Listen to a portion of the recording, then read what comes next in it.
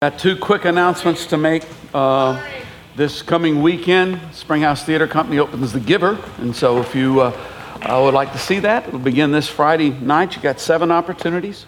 Also, this Wednesday, we're having a picnic, church-wide picnic, and if you don't, we're not going to check ID cards. So if you come and you have never been here before, that's okay.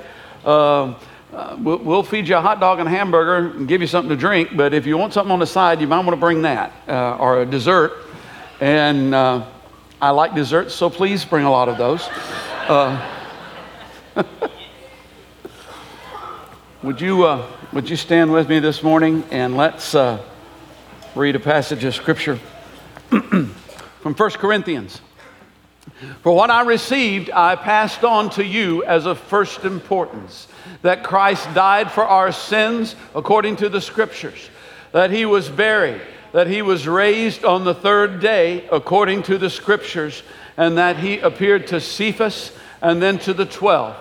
After that, he appeared to more than 500 of the brothers and sisters at the same time, most of whom are still living, though some have fallen asleep.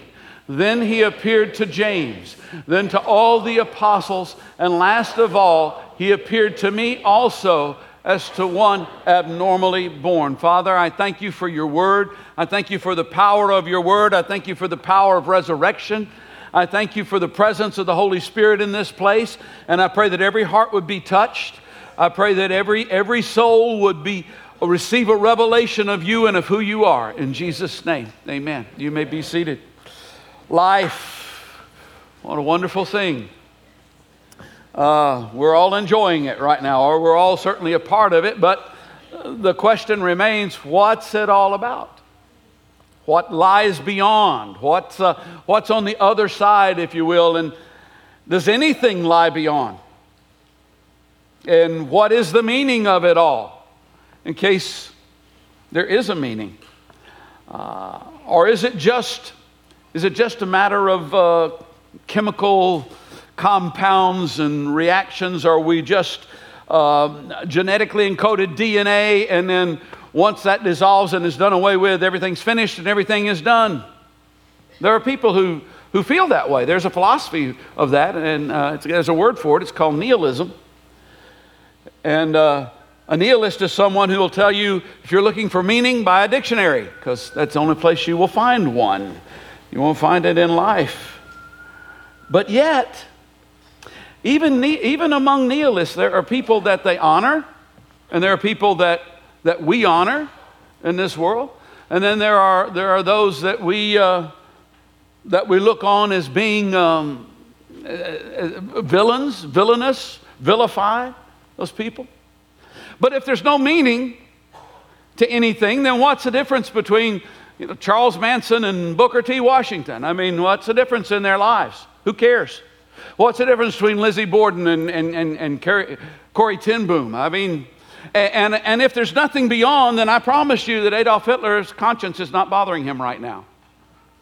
And Abraham Lincoln is not sitting there gloating over the fact that he's on the $5 bill, which makes up for us putting him on the penny. Almost. His rap name is 1 cent. Yeah. Okay. If there's no meaning, then there's no such thing as kindness or mercy, generosity, freedom, beauty, even love. Those things are just words that describe a portion of the illusion that is meaning. But if that's the case, why do we care about these things so much? Why are they so important to us? If you can live in such a world, then have at it. But be warned.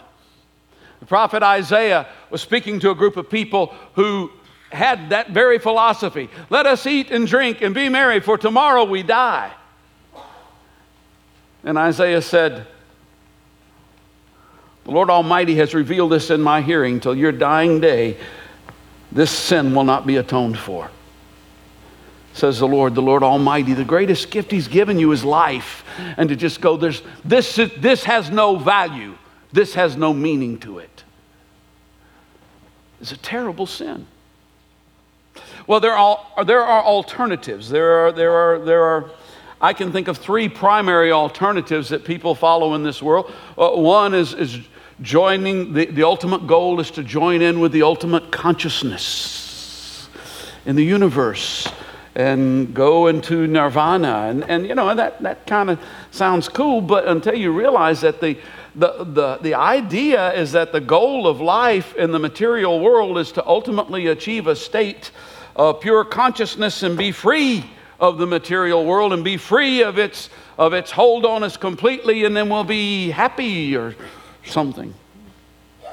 One problem is this carries the notion that the material world is essentially evil. Have you looked at the material world that God created lately that isn't connected to what man has already messed up? Would you give me sound and lights, please?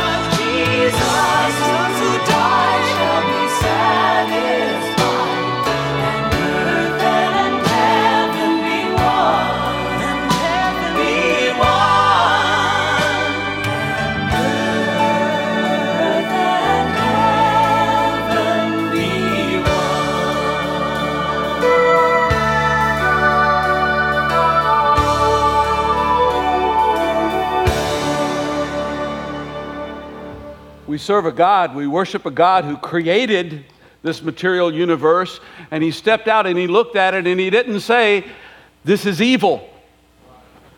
He said, this is good. This is good. And part of the problem that I have with this notion is, the big problem that I have is that it seems somewhat meaningless to say that the goal of physical life is to escape physical life. It's actually quite easy to escape physical life.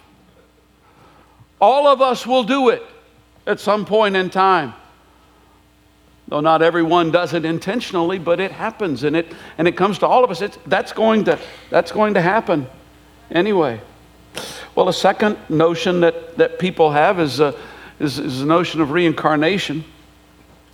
And often that notion is of joining with the ultimate consciousness is tied into that. But let's just look at this by itself. It's the idea that we keep coming back as someone or something else, and it has invaded our culture so pervasively that even around the church occasionally at times you'll hear somebody say, well, I must have been, a seal in, maybe not a seal, but I mean, I must have been something else in a former life, and we don't think, and we just blows by us.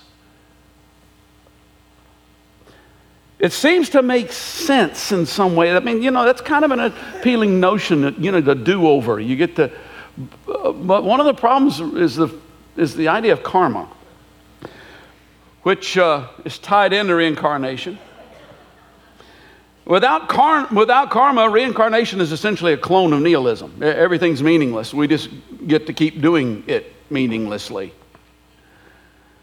And karma has to do with getting what you deserve. A bad person, whatever a bad person happens, whatever that means, ends up being something lower, something worse than they were in the beginning. A good person, on the other hand, like a husband who washes dishes, would end up being something better, something higher, whatever that means.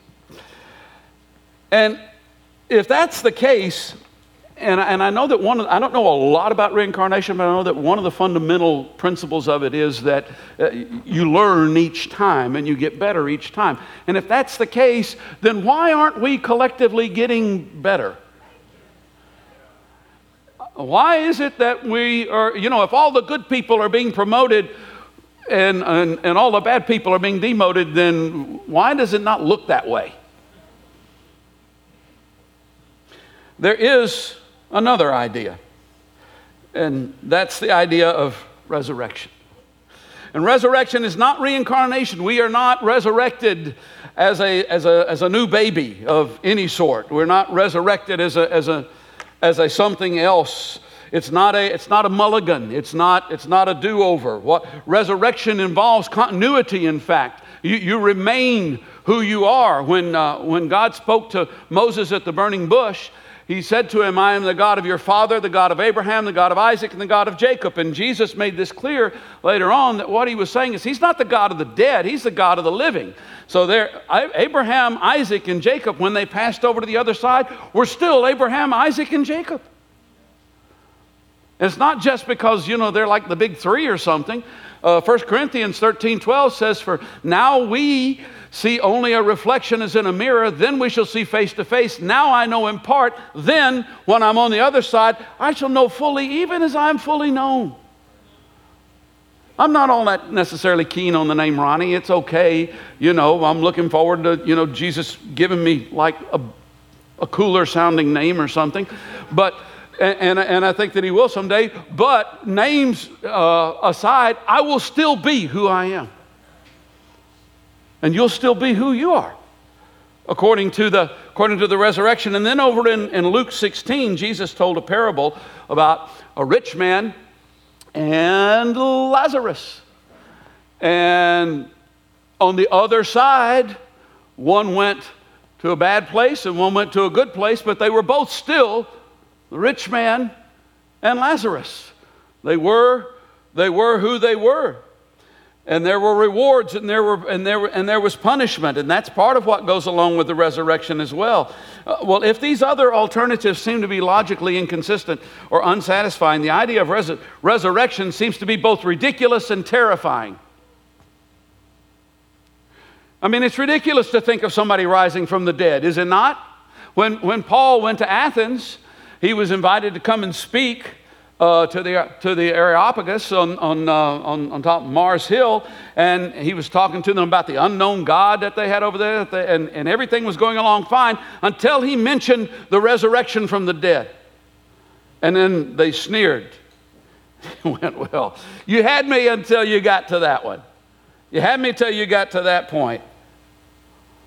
But why is it ridiculous? Other than the fact that, well, it just is.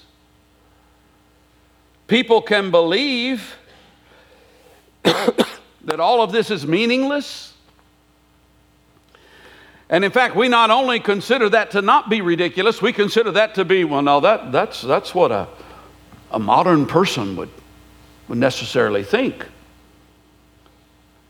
People can believe that all this is meaningless, though there's ample evidence to the contrary. Part of the evidence to the contrary is your concept of right and wrong. You have a concept of right and wrong. You believe in right and wrong. So, well, I don't know if I believe. Well, I'll tell you what, if somebody slugs you out here in the foyer with no provocation, it's not our fault, first of all. But you're going to think they're wrong. You're going to think they did wrong. Somebody steals your purse, your iPhone, your dog, depending on how you feel about your dog. You're going to think that that's wrong. And also the desire to love and be loved. Where did that come from if everything is meaningless? And the only people who don't really have that strong desire to love and receive love are those who've given up. I mean, that if they had the slightest hope that they could have it, they would grasp it. The desire for significance. What does significant mean in a meaningless world? Yet every one of us, we don't necessarily want to be famous or have a lot of money, but we want to count. We want to matter. And the desire to live. So, well, people desire to live because it hurts to die. Well, how do you know? And if it hurts to die, okay, it hurts to live sometimes. But we desire to live. People can believe that they're going to come back as a different organism and or a different person, even though there's no evidence to that effect. This last week I was looking up, that's where I get these beautiful slides as I spend time messing around. As looking up some, and I had typed, when you type in Google, there'll be suggestions. And I typed in reincarnation, and one of the suggestions was evidence for. And I went, really? So I clicked on it. And I discovered that the evidence for reincarnation is that Jennifer Lawrence looks like an actress that used to be alive some time ago. And, I was kind of going, well, wow, they really do look alike. And Julia Roberts looked like somebody. Well, wow, that's something. But then I got to the one where part of the evidence for reincarnation was that Robin Williams looked like Ulysses S. Grant. And I said, nah, you lost me there, guys. If that's your evidence, you got trouble. And you say, well, but sometimes people know things that happened in the past that they couldn't possibly. It's called familiar spirits, people. There are spirits, and they've been here for a long time, and they can actually speak because there's a spirit world out there. People can believe that there's some sort of universal consciousness, even though there's no evidence to that effect. But people often sneer at the notion of resurrection, even though there's quite a bit of evidence to support it. Well, how many people have ever been resurrected? One. How many does it take? How many do you need to know that it can happen? 6, 25, 150? What's the number? One will work, quite frankly. And the evidence that he rose, in fact, from the dead, there's evidence to that. The empty tomb being the most powerful evidence. See, less than 2 months after the crucifixion, Peter publicly proclaimed the resurrection of Jesus Christ in Jerusalem. He said, this Jesus who was accredited by God among you with miracles and signs and wonders, as you yourself know, this man was handed over to you by God's deliberate plan and foreknowledge, and you, with the help of wicked men, put him to death, nailing him to the cross, but God raised him from the dead, freeing him from the agony of death because it was impossible for death to keep its hold on him. Well, where is this tomb? Well, it's right over there. He's not there. Some might say, well, it's easy enough to steal the body. However, it's clear. It's easy when you're not there. Everything's easy when you don't have to do it. Everything's easy when you're just sitting and thinking about somebody else could have done that. It's very clear that the authorities considered Jesus a threat because they insisted on having him crucified. And not only that, the day after he hung on the cross, the Pharisees came to Pilate and they said, "Sir, we remember that while he was still alive, that deceiver said after 3 days he will rise again." So not only did they consider him a threat, they knew they seemed to have known even better than the disciples did what his plan of action was. So they posted guards at the tomb, and the guard was placed there. And there were people still around, certainly when the guards themselves are still around when Peter was proclaiming this publicly, and there were people still around from that generation when the Gospels were being written, and yet there's no record of anybody speaking up and going, "Oh, that's just nonsense. That didn't happen because here he is," or because they did that. The notion that the disciples had the influence, the resources, even the guts to go and steal Jesus' body, now that's ridiculous. And furthermore, they lacked one other very important thing, and that's motive. Why would they do it? Well, they were followers of Jesus. Yes, but what did they have to gain by propagating a lie? What did they have to gain by having their guts ripped out because they had believed in what he had to say and now he's dead? What did they have to gain by going, let's just pretend like he's still alive and make everybody else try and believe that? Were they going to try to overthrow Rome? No, that was never Jesus' agenda, and it wasn't the disciples' agenda. They didn't go there either. Were they going to try to overthrow the Jewish religion? That was never Jesus' agenda. And in fact, it was years before they even discovered that Gentiles could be saved. So that wasn't part of it. Were they just eager to be persecuted and martyred? I don't think so. If you knew that by promoting a lie, you could face ongoing harassment and persecution for the rest of your life, which might not last very long because they would also be trying to kill you, but you might also become famous. You on board with that? Is that something you would do? What motive did they have? And if you knew being threatened with death that all you had to do was tell the truth and you could be spared. If you wouldn't do that, you're sick. There's something wrong with you.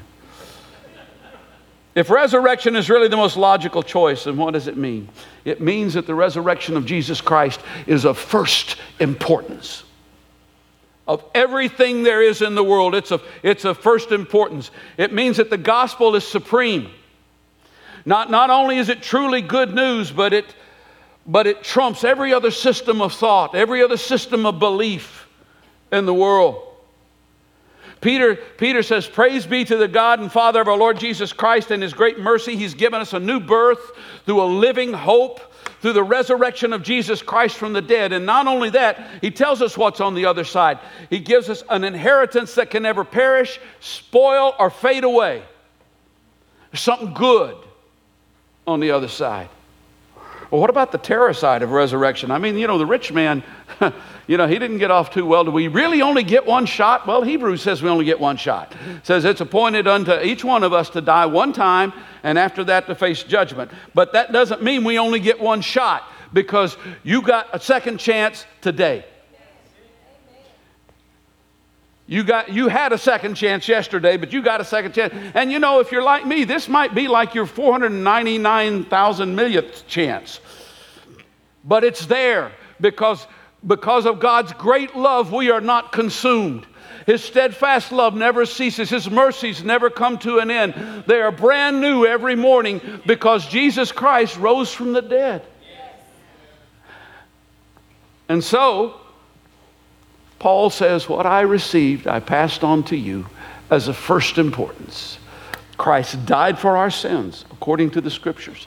He was raised on the third day, according to the Scriptures. And today we celebrate that resurrection.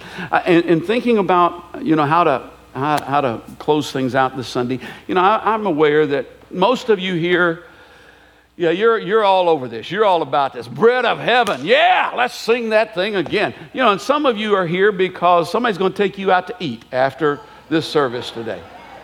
Some of you are here because somebody wanted some Easter eggs or something. And I hope what I have said has made you very uncomfortable. Because these are the alternatives, or you're just going through life and not even thinking about it. But you have a chance today. And so here's what I want to do, because we're going to end with a couple of songs. But I want everyone to stand with me right now, and we're going to say a prayer together. And those of you who know Christ, you're not going to have a problem with saying this prayer. And those of you who don't know Him, or those of you who've been away from Him, and those of you, you say, you mean if I just say this prayer, then this might fix it? Everyone who calls on the name of the Lord will be saved. If you're just speaking words, I don't know that it'll fix anything, but if it comes from here, bow your heads. Heavenly Father, I come to you today, asking you to receive me. Make me your child. I'm unworthy. I'm a sinner. But Jesus died for me. And you resurrected him from the dead. And I believe both of those things. And so by faith, I come to you and call you Father. Lead me. Receive me. Take my life. Amen. We got a video we're going to show, and then we're going to do 2 songs. You can sit down for the video. You're going to stand up for the songs.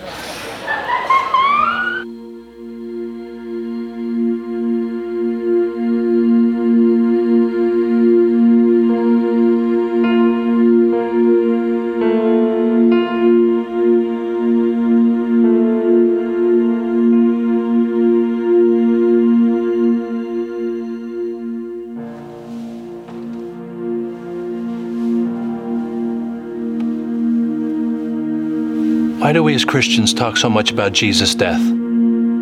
Everywhere we look, in churches, around people's necks, everywhere, death seems to be yelling at us. In the wilderness, prepare the way of the Lord. Make straight in the desert a highway for our God. Every valley shall be lifted up, and every mountain and hill made low. Comfort, oh comfort my people, says your God. Why do we talk so much about death as Christians? You know, he really lived a good life. Yeah, he sure did. Is the world ultimately a cold place? Does death really have the last word?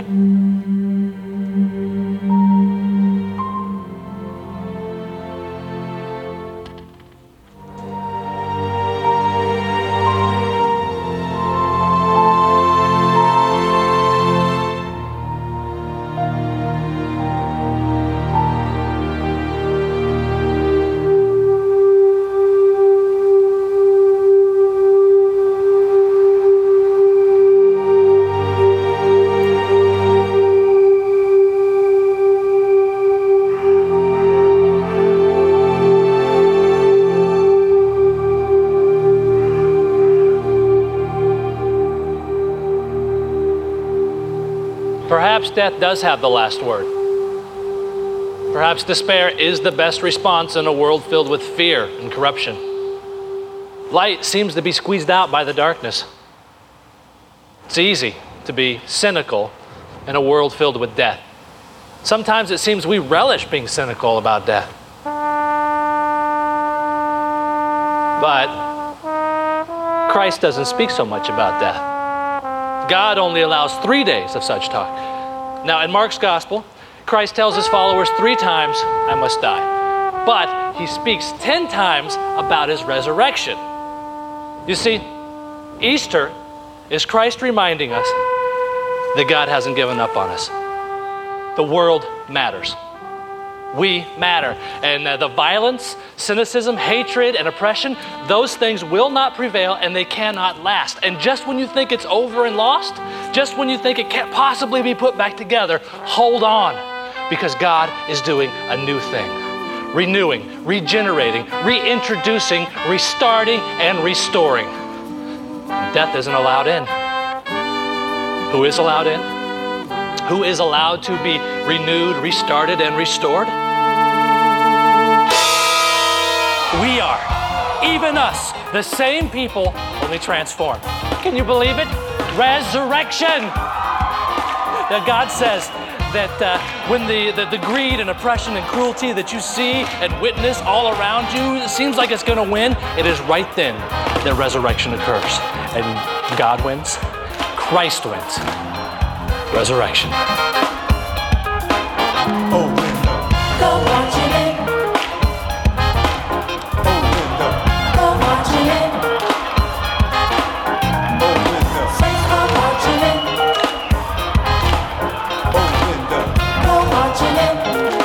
We are Easter people. Now God says to live like Easter people. People that know that death does not have the last word. People that live on this side of the resurrection. We are Easter people. We are Easter people. Oh, window. Go watching it.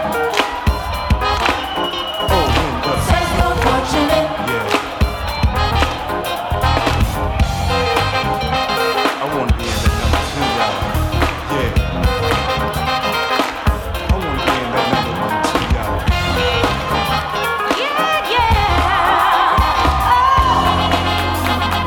Happy Easter, Easter people.